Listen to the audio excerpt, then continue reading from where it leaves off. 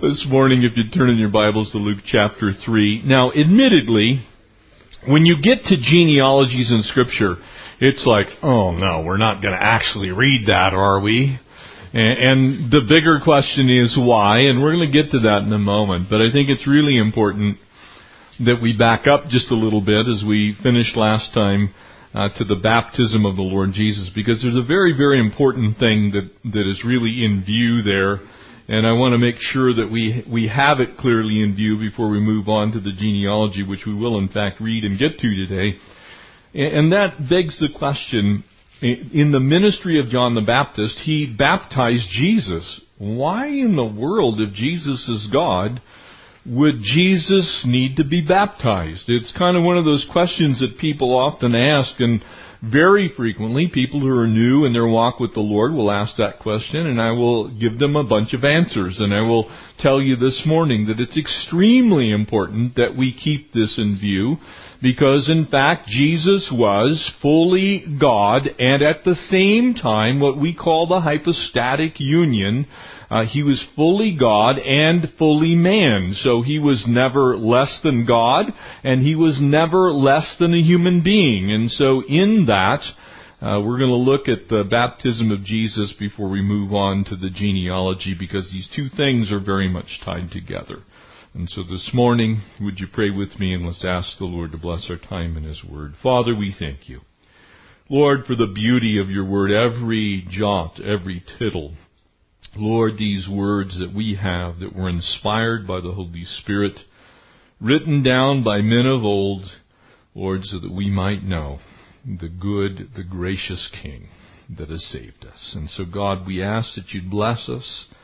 Give us ears that are now attentive to the details of the things that your Scripture speaks. Help us to know and understand and obey. God, we love you. We thank you for the life that we have in Christ, and we pray that you would just simply bless us as we study your word this morning. Fill us with your Spirit, we pray in Jesus' name. Amen.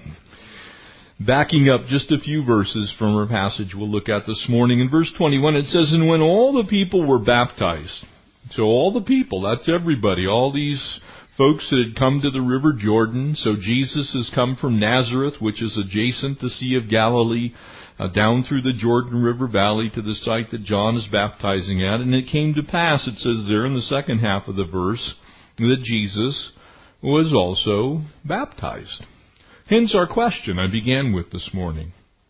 It's kind of seemingly odd that Jesus himself would entertain being baptized if you only view him as God the Savior.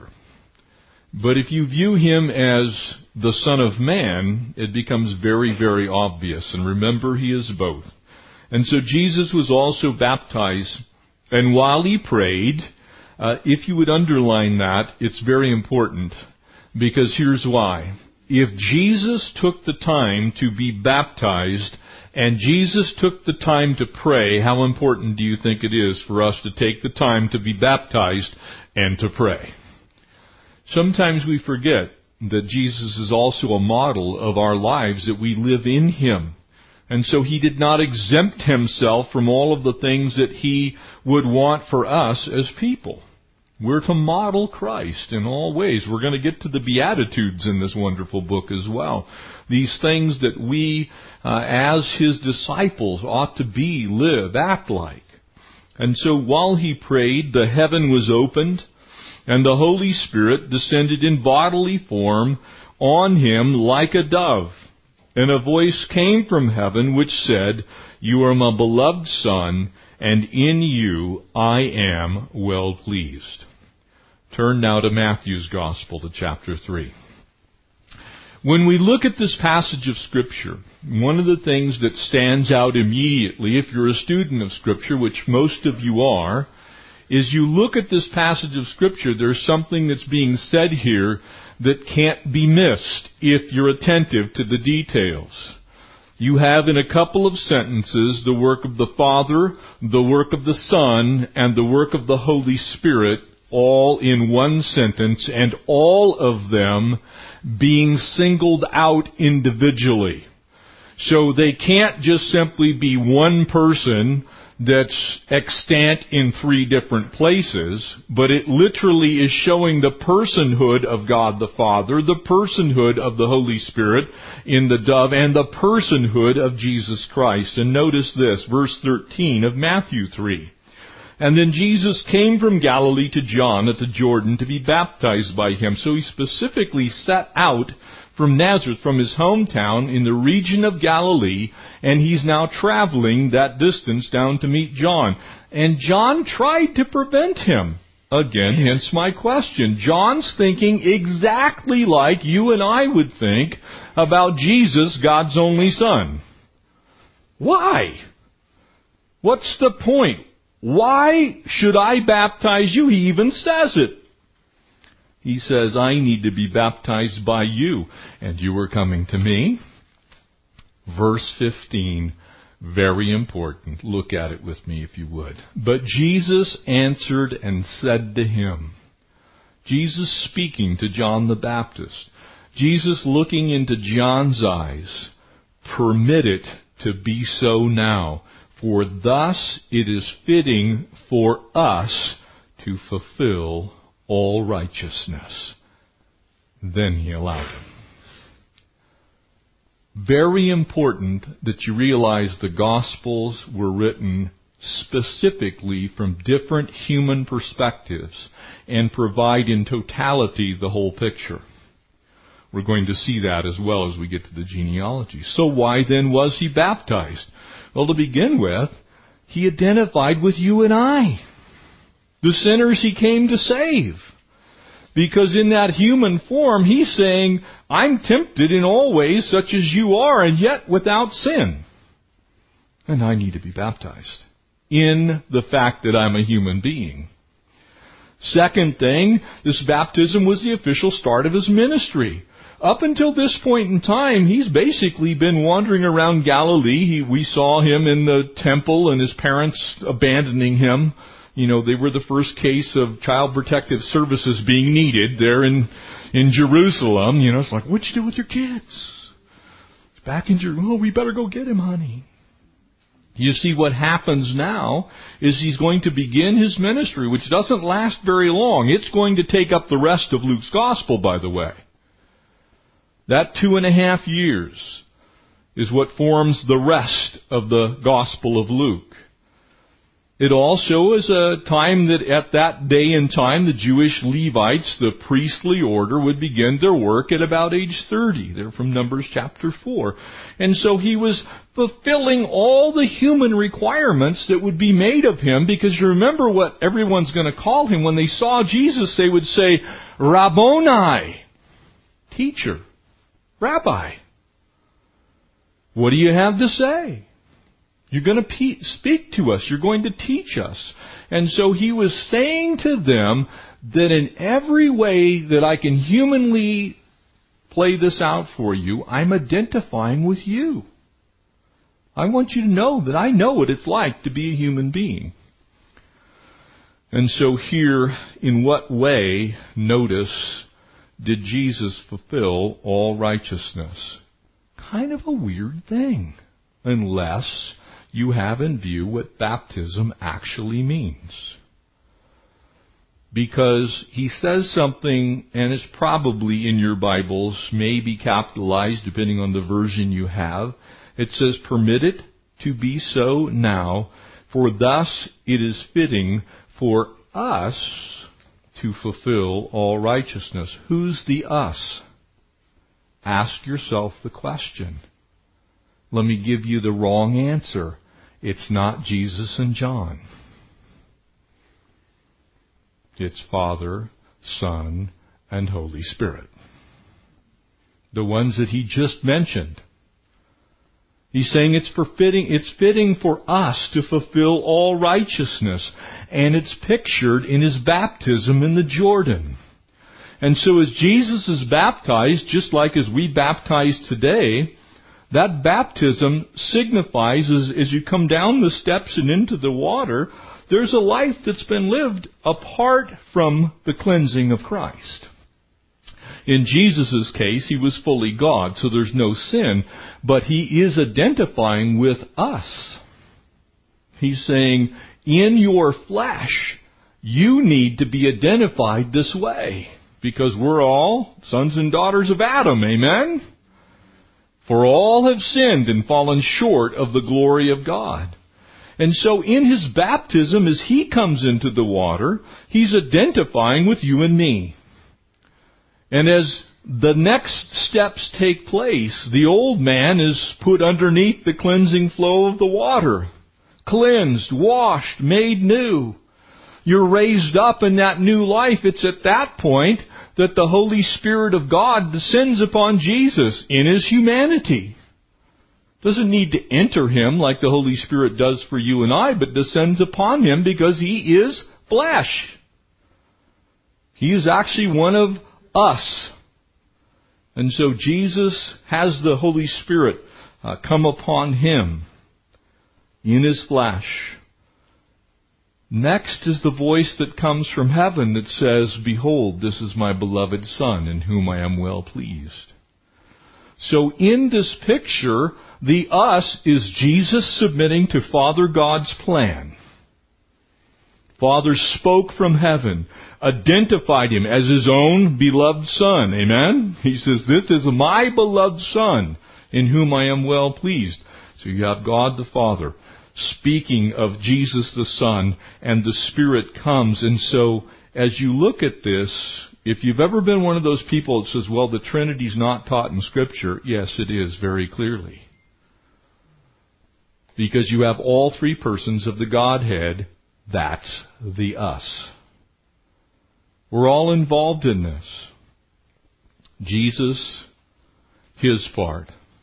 God, his plan. Holy Spirit, his power, visibly descending. And basically what Jesus was saying is, this is God's plan. This is what I came to this world to do. Remember, Jesus was always a man on a mission. There was not one single aspect of Jesus' life that was random. So when we get to the end of the story and Jesus is actually arrested, it wasn't random. It wasn't Judas was a great deceiver and liar. It was God in heaven saying, I sent my only begotten Son to this earth to die for sinful mankind, to save them from their sins. This is one of only 3 times in all of Scripture that God actually speaks from heaven and it's audible. Does it at the Transfiguration, does it again shortly before the cross. And so Jesus is praying here, and that was Jesus' habit. One of the things that we'll do when we get to the camp today, we're going to pray. We're going to ask God, each and individual person that's baptized, we're going to pray for them. And we're going to pray for the work of God. We're going to pray for the power of the Spirit and for the resurrected life to now be lived in Christ. These 3 things is exactly what's going to happen. And so Luke now seemingly interrupts this picture of baptism to talk about the ancestry of Jesus. And I can tell you this, it's absolutely not an interruption, it's the plan.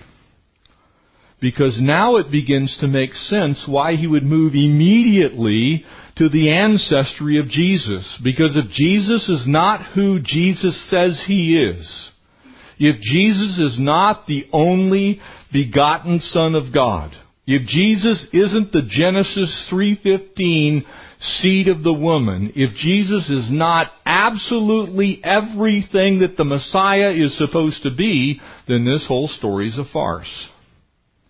And so as Jesus announces that he is the Messiah, because that's now happened, God the Father says, this is my beloved Son, pointing back to the very first prophecy found in your Bible in Genesis chapter 3. This is the promised one. And so now it makes perfect sense. Jesus wasn't acting alone at that baptism, that first baptism. He was fulfilling exactly what Father God had planned. He is doing exactly what the Holy Spirit had empowered. He is showing his own birth, his own death, and his own resurrection. So 2 of those things were yet to come, but he was signifying exactly what would happen when it happened. So when David, the psalmist, cries out, "You will not leave my soul in Sheol," 1,000 years earlier, Jesus is saying in his baptism as he was raised up, that he would be raised up. And so his disciples would go on to hear these things, and then the pieces of the puzzle would come together. And now we find ourselves at the genealogy of Jesus. So let's read these verses together. We're going to take them all at once. There are 75 names here. It will take us about 5 minutes to look at these names, but it's important. And as you go through them, start to pick out some of the names you know. Because it's really important when we get to finding out what it is that God's trying to describe here. And so now Jesus himself began his ministry in verse 23 at about 30 years of age, being, as was supposed, the son of Joseph. In other words, he was not literally Joseph's son. It's highly likely that he was adopted by Joseph, because that's what would happen. If you had a son that was brought into your house, you could take them to the temple and pronounce that you were adopting them. They would become your literal heir at that point in time. And so no doubt that Joseph did that. The son of Heli, and the son of Mathat, the son of Levi, the son of Mechli, and the son of Jonah, the son of Joseph.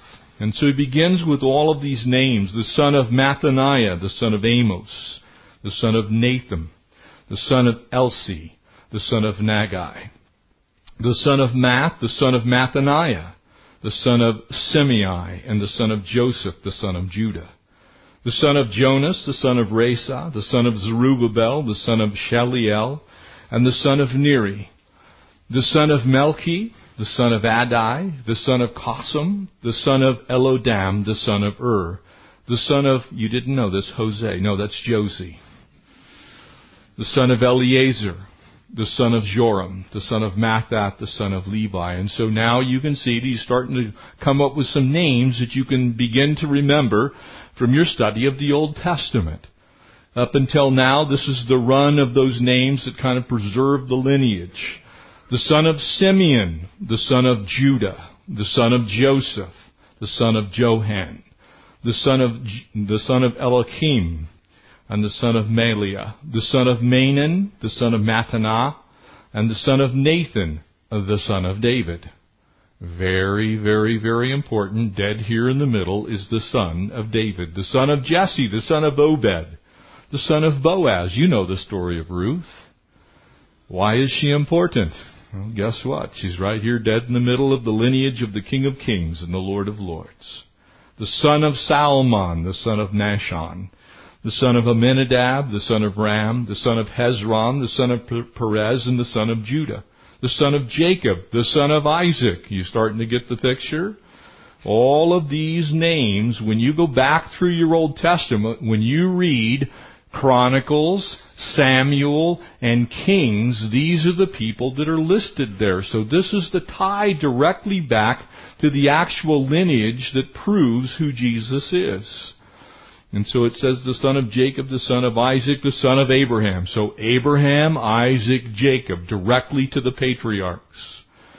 And so he goes on, the son of Terah, the son of Nahor, the son of Serug, the son of Rehu, the son of Peleg, the son of Eber, the son of Shelah, and the son of Canaan, the son of Arphaxad, and the son of Shem, the son of Noah, the son of Lamech. So now we're all the way back to the flood of Noah. And he goes to the son of Methuselah. He's directly related to the oldest dude that ever lived. The son of Enoch, living prophet at the time. The son of Jared, the son of Mathalel, and the son of Canaan, the son of Enosh, the son of Seth, the son of Adam, and the son of God. Now, the first question that pops up from any studious Bible student is, well, the 2 genealogies, the one in Matthew and the one in Luke, are not the same. What's going on?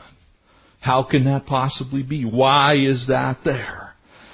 Now remember what I told you about the Gospels, and it's extremely important that you remember this, that when you read the Gospel accounts, God did His homework, okay? He gave us very different perspectives in each of the Gospels.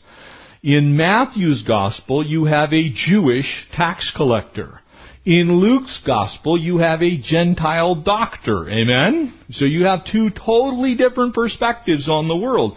One Gentile, one Jewish. So in Matthew's Gospel, you have the link that takes Jesus back to the throne of David very clearly, because that would be what's most important to the Jewish reader. So as Matthew pens his Gospel, he's concerned to establish the Jewishness of Jesus the Messiah. Going forward, Matthew's genealogy begins with Abraham and moves forward to Jesus. You get the picture? Now notice what happens in Luke. Luke's Gospel begins with Jesus and moves backward to Adam.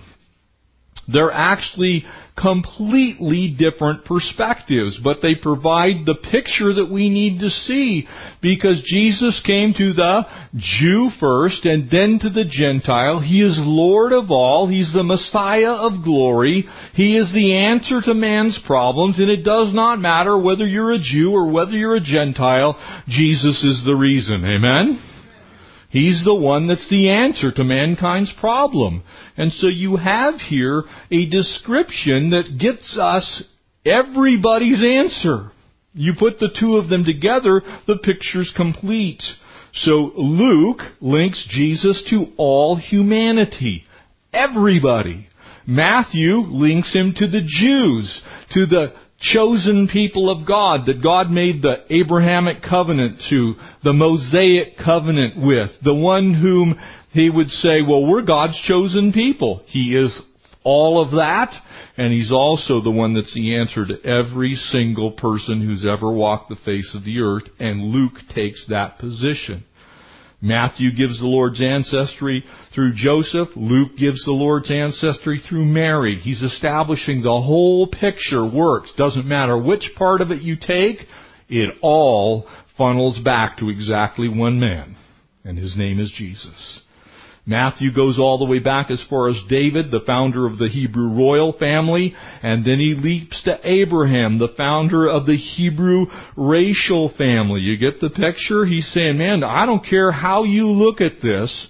If you take this accounting of who these people are, you're going to find that every word of Scripture is true. It's important that you're able to trust your Bible.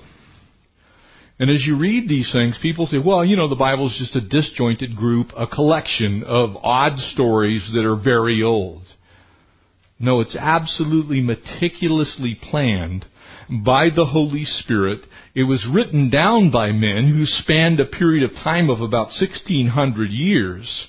But those authors who authored the Scriptures were under the influence of the one Holy Spirit. And so what you have is a unified, codified response of God saying, look, you can trust me. What I say is true. Matthew traces the line through Solomon, the son of David, and Bathsheba. Luke traces the line through David, but follows the hidden, very secret line of Nathan. Very, very important that you realize these things, because we're going to see in just a moment, Satan's whole focus and goal for the entire time that mankind has existed on this planet is to wipe out this one man. That's been Satan's track. That's what he's been trying to do. If Satan could have kept Jesus from this earth, killed Him at some point in time, then he could prove that he was an equivalent to God. But God being God, and Satan not being God, God wins. And so He preserves the line of Jesus. And remember, that is kind of an odd line that Nathan comes, because it's the product of David and Bathsheba, and their relationship wasn't exactly stellar at first. Amen? Kind of started out the wrong way. Amen? God uses still the foolish things of the world to confound the wise. It's how He works. He's always worked that way. Sometimes it doesn't make sense to us. He can speak through donkeys. He can speak through rocks and trees. He's still speaking. Luke, carefully guided by the Holy Spirit, says that Jesus was supposed to be the son of Joseph. He was nothing of the kind. He was the long-awaited seed of the woman. No explanation for how Jesus got to this earth, but miraculously. No one could take credit for it. He wasn't a human being in the sense that we would know, a human mother and a human father. He had a divine father and a human mother. One of one. Exactly what Colossians says. Not one of many, one of one. Fully God, fully human. And so Joseph, the husband of Mary, adopts Jesus. And so when Joseph marries Mary, basically, the regal line through Solomon and the natural line through Nathan are now united. They're put together. So you have the regal line through Solomon. You have the natural line of human birth. And here they're joined through Nathan. And throughout history, Satan has been trying to destroy Jesus. That's what he's been up to the whole time. Look how he went after the first human beings. Think about it in the garden. Adam and Eve are the only ones there. If he can accomplish the task and get rid of them, it's done. But he can't and doesn't. Mankind moves on. That's why you have these genealogies. You can see how God in every step of the way was 1, 2, 10, 50, 1,000 steps of whatever Satan's plans were. He is a defeated foe. He was in the garden. He is today. Amen? He can't win. He's not the equivalent. He's not God's equal.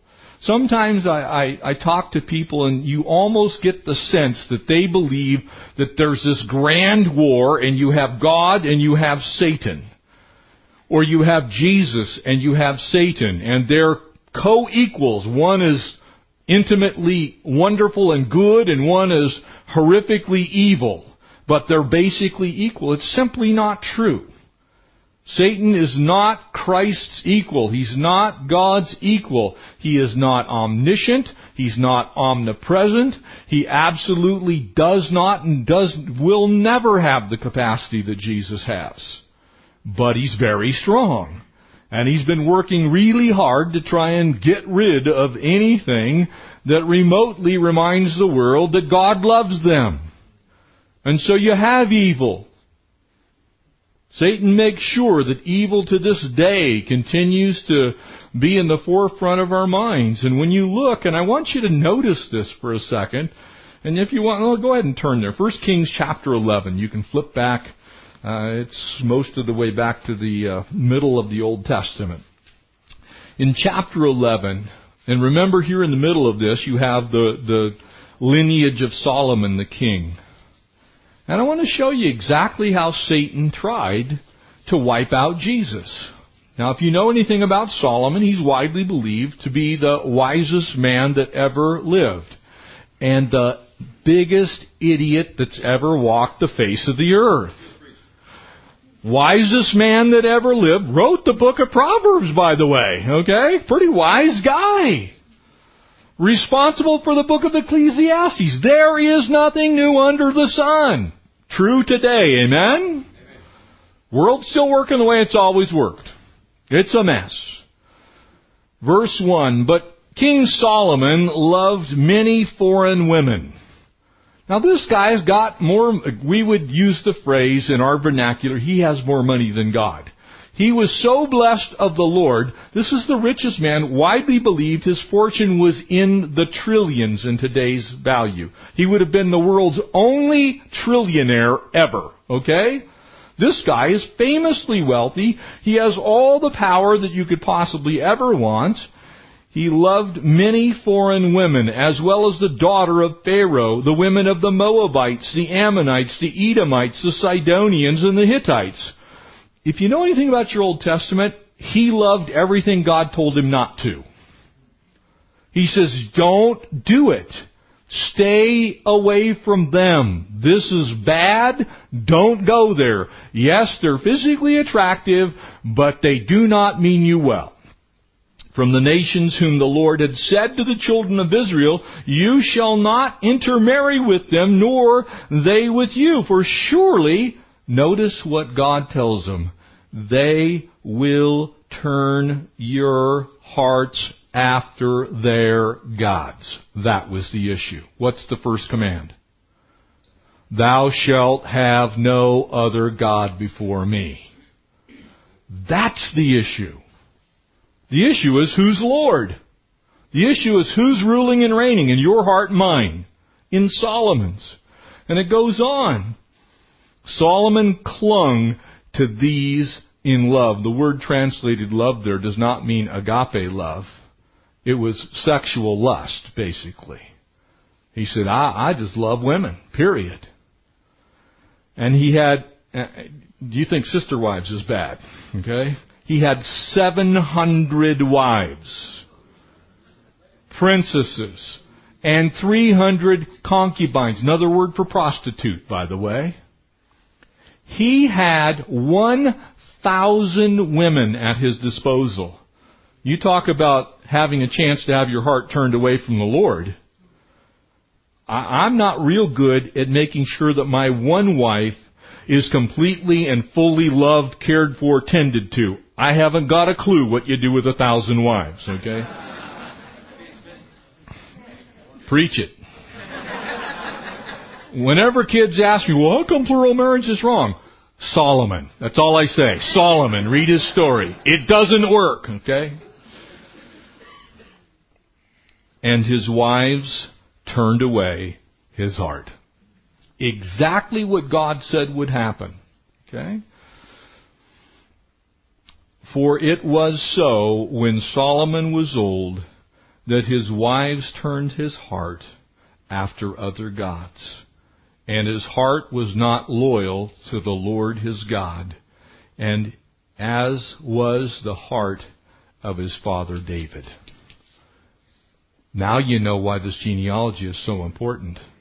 Because when you look at the history that follows, okay, when you look at the history of the children of Israel, because Solomon, in his disobedience and his rebellion to the Lord, if Satan ever had a chance to wipe out Jesus, it was right then, right there.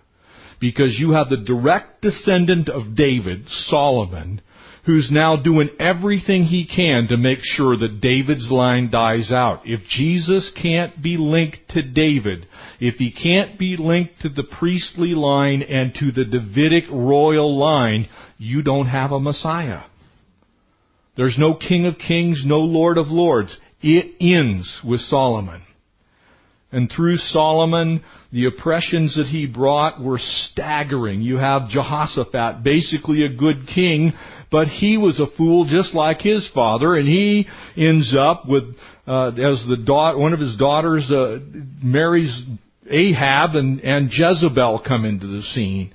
And then you have Athaliah, who's the only woman ruler ever over the nation of Israel. And so as she reigns, she tries to wipe out she actually has all the babies killed that are male. So there's only women left in the line. Fortunately for us, God preserved that line through Nathan. And ultimately Nathan would be the one that would preserve that line. And so his name is listed here.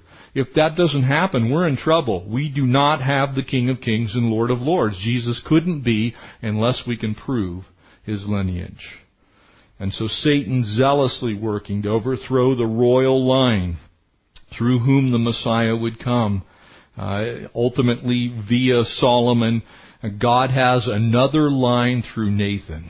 And I love this, because that leads right down to Mary, who's this innocent young girl, who's a nobody, who's a peasant, who when we look at her life, it's like, well, she's not related to anybody. Yes, she is. She's related to Nathan. And Nathan can be traced back to David. And so the priestly line and the Davidic royal line still are intact. God is perfect in all that He does. And so He gives us this beautiful picture so that when you pick up your Bible, you go, ha! you thought. You go through these names, like, I don't care who these... Yeah, you do care who these people are, because these 75 names run you back through human history. And they make sure that you know exactly who Jesus is, so that ultimately He can be traced all the way to Adam from both directions. Notice what happens. Satan's foiled. He can't be everywhere at once like God can. He does not have all knowledge as God does. He does not have all power as God does. He's running around chasing after what looks like the royal line. And so he's trying to wipe out kings, and the whole time God says, "No, that's okay. You go ahead and keep going that way because I got that covered. It's all right." And so as we move through these particular people, I want you to notice what happens.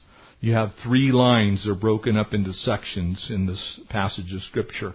There's the royal line. This embraces the secret years, those things that we kind of don't have a lot of history on. The silent years, we have that now completely taken care of. And then he switches over to the religious line. He goes back from David to Abraham. And so what we have now is the ability to link Jesus not just to the royal line, but also to the promised line of Abraham, the promised line of Jesse, Boaz. You know, sometimes when people read the book of Ruth, it's like, this is just a weird book. It's like we just finished with Hosea. It's like, you want me to marry who? You know, you read these things, and then all of a sudden you realize why God has all these strange tidbits of history included in the Word of God, because they're these things that link us all the way back to who Jesus must be for Him to be the King of Kings and Lord of Lords. And if those details aren't there, we have some severe problems with our Bibles. And so God takes care of that. Boaz married to Ruth, who was a Moabitess, by the way, sworn enemy of the children of Israel, but she was one of the most godly women that ever lived in all of human history. So God says, you know what? Just because you're born into a tribe doesn't mean that you don't have the ability yourself to be holy, to be righteous, and to live for Christ. Beautiful picture. And you remember Solomon. You saw his name in there. Kind of weird. It looks like Solomon, kind of like a salmon, only a little bit different. I don't know. Solomon was married to Rahab, who was the harlot. You ever wondered why she was in Scripture? It's like, okay, so she was a redeemed person of ill repute, and, you know, she got right with the Lord. She's in the lineage of Jesus. That's why she's in there. And again, she shows this beautiful picture of God's grace in action. Amen? I love God's grace in action. Because if I were to do it my way, it'd just be all the, you know, there'd be pillars to every one of the people in Jesus' lineage. You could just kind of like walk down some hallway. It's kind of like when you go to the Capitol and you walk down the Senate chambers, and there's all these statues of people who are famous in that particular, came from that state, and everybody gets to pick a couple, and you've got them in there, and you walk in, and it's just like, okay, well, he's related to that, and over here from Hawaii, that's Father Damien, and, you know, I would make it really clear that way. But then Jesus could... He would be who He says He is, but Satan would have had an opportunity to undo the work. Amen? He could have just gone after the 1 or 2 people that were in that line and effectively wiped out Jesus. God says, no, that's not going to work. So Solomon married to Rahab the harlot, and then all the way back through Judah and Jacob, Isaac, and Abraham. We just travel along this line of sacred history. And I love that, because your Bible kind of looks boring in spots. Amen? You can say amen. There's parts of it. I mean, if you're like addicted to Leviticus, we got to pray for you, you know. It's just like you start reading, it's like, oh man, not another rule, another law. I'm like, ugh. You read the genealogies in the Old Testament, they're worse than the ones in the New Testament. You know, so-and-so begot so-and-so, and he begot so-and-so. It's all for the express purpose of proving who Jesus is. It's sacred history. It's the history of redemption. It's God crying out from time, I loved you from the beginning. I love you now. I will always love you. And I want you to know that, so I'm going to make sure that you understand I always had it under control. It was never out of my view. And so when you go back, the names, you get linked to the big blusher, the mighty mouth, Saul. You know, someone who just had to pump up everything. Samuel, you get the judges of Israel. When you read the book of Judges, it's just like, and everyone did that which is right in their own eyes. And you want to hurt somebody after a while. It's just like, this is terrible. These people are knuckleheads. Why don't they get it? It's all there for a purpose. You have to have every bit of that detail, otherwise the story is incomplete. You get back to Joshua and conquering Canaan. They're always the glory stories. You just have these folks that stand out, like Jacob. You just sit there and Joshua and Moses on the Sinai. Can I give you a little thing about Moses? When the children of Israel got to the other side, you know what happened to the road that they traveled on? It closed. God left them no way but Him. He says, my way is the way of grace. That road that I opened up, that was a one-time deal to get you over here. It was a picture of the work of the cross. He says there's only one way to get here, and you can't keep it yourself, and you can't go back the way you came, because it's a once-and-for-all deal. It's these beautiful pictures that you have in the Old Testament. We go back, the Spirit of God is recording all of the necessary names, not every name, but all of the necessary names, so that you can rest and have trust and confidence. We continue to climb that ladder of history, and you get back to Abraham. Remember where Abraham was? He was in pagan Ur. I mean, he was in a place that's just like, you live where? We could look at it and we go, man, that's the last place in the world you would think that God would send the father of multitudes from, the one about whose lineage would be a blessing to all peoples on the earth. And yet here's Abraham. And he was no stellar dude, amen? I mean, he's a liar. He was a cheat. He was a deceiver. He denied that his wife was even his wife. I mean, he wasn't exactly the perfect person. But he was necessary in the line of Jesus. And when you look back through all of these names, you know what you find? You find you. You find you. You find all of your faults, all of your weaknesses, all of your character defects, all of the good things, all of the bad things, all of the wonder, all of the spastic activity that humankind takes up. You find every bit of it in the lineage of Jesus. So when you get to Jesus, Jesus takes all of that ridiculousness of 60 centuries of human beings being on this earth, and He says, now I'm going to do something nobody's ever done before. I'm going to live a perfect, sinless life, and I'm going to die for everybody who's ever lived. That's the only way He could do it. He had to be linked to everyone, everywhere, and everything. And so He is. The world's events just kept on going. The Holy Spirit basically ignores them because there's only one family, as far as the Holy Spirit's concerned, that matter. That's the family of Jesus. Amen? You could have recorded all kinds of things.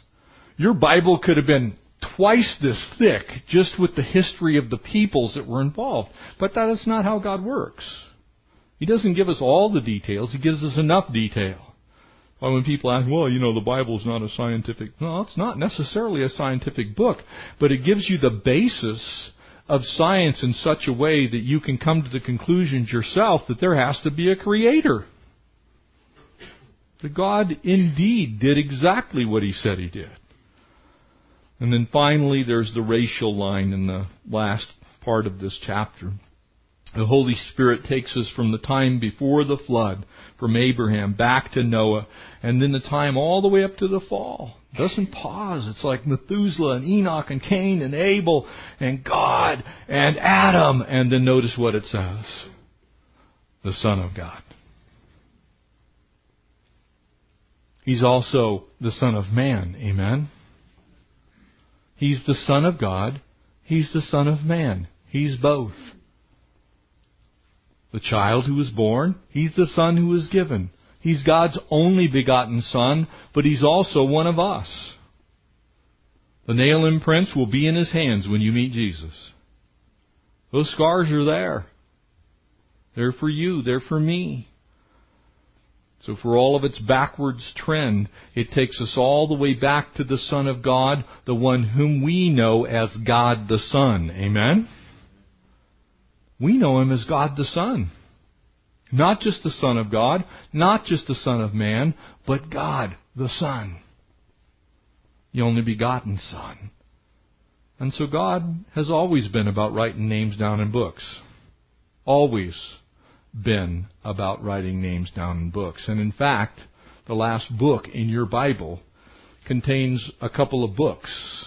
Turn to Revelation chapter 20. And I ask you a question, because you realize that by your spiritual birth, you're listed in the lineage of Jesus as a child of God. Your name's in there too, if you're one of Jesus' kids. Verse 11, and then I saw a great white throne, and of course this is speaking of a time that's yet future, and to a judgment that we as the body of Christ will not face. This is the judgment of those who are not in the book, and there was found no place for them. And I saw the dead, both small and great, standing before God, and the books were opened. And another book was opened, which is the book of life. And the dead were judged according to their works and by the things that were written in those books. And the sea gave up her dead that were in it, and death and Hades. So that's that other compartment of Abraham's bosom that has been emptied, and Sheol, which still maintains the abode of the unrighteous dead. Death and Hades delivered up the dead who were in them, and they were judged each one according to his works. And then death and Hades were cast into the lake of fire, for this is the second death. And anyone not found written in the book of life was cast into the lake of fire. You see, God's still writing down names in a book.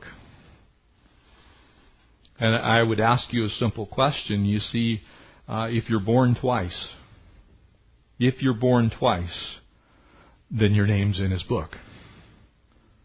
If you're born once, your name's not in His book, and there is a death worse than your actual death coming, and that's a spiritual death.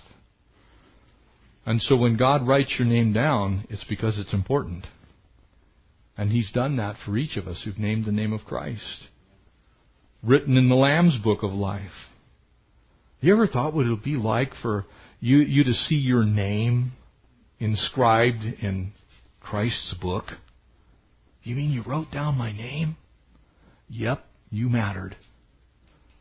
As far as God's concerned, you're number one on His to-do list today. He thinks about you. When you wake up, the Lord's already been thinking about you. He already knows you and loves you. In Revelation chapter 21, verse 22, it goes on to say, "But I saw no temple in it, for the Lord God Almighty and the Lamb were its temple." Speaking of the New Jerusalem. There wasn't a need for the temple because the Lord Himself was there. And He said, "And the city had no need of the sun or the moon to shine in it, for the glory of God illuminated it, and the Lamb and its light. And the nations of those who were saved shall walk in its light. And the kings of the earth shall bring their glory and honor into it, and its gates shall not be shut all day and all night. And there will be no night, for there shall be glory and honor for the nations to light it. And there shall be by no means anything that enters in it that defiles or causes an abomination or a lie, but only those who are in the Lamb's book of life." God's been jotting down names from day one. My question to you is your name written down in the book of life? Because if it is, it's going to be real good when you take your last breath. And if it's not, it's going to be real bad when you take your last breath. God wants to jot down your name, but He's not going to write it down until you ask Him to. And if you do that, then you're going to inherit the King's kingdom and all the glories of it. And I pray you do.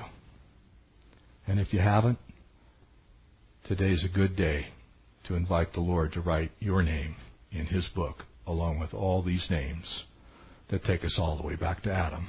Amen? You want to pray that prayer? See me after church. I'd love to pray with you.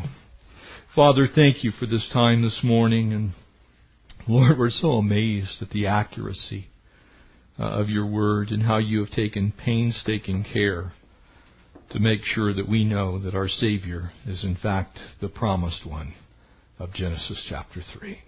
Lord, we bless you.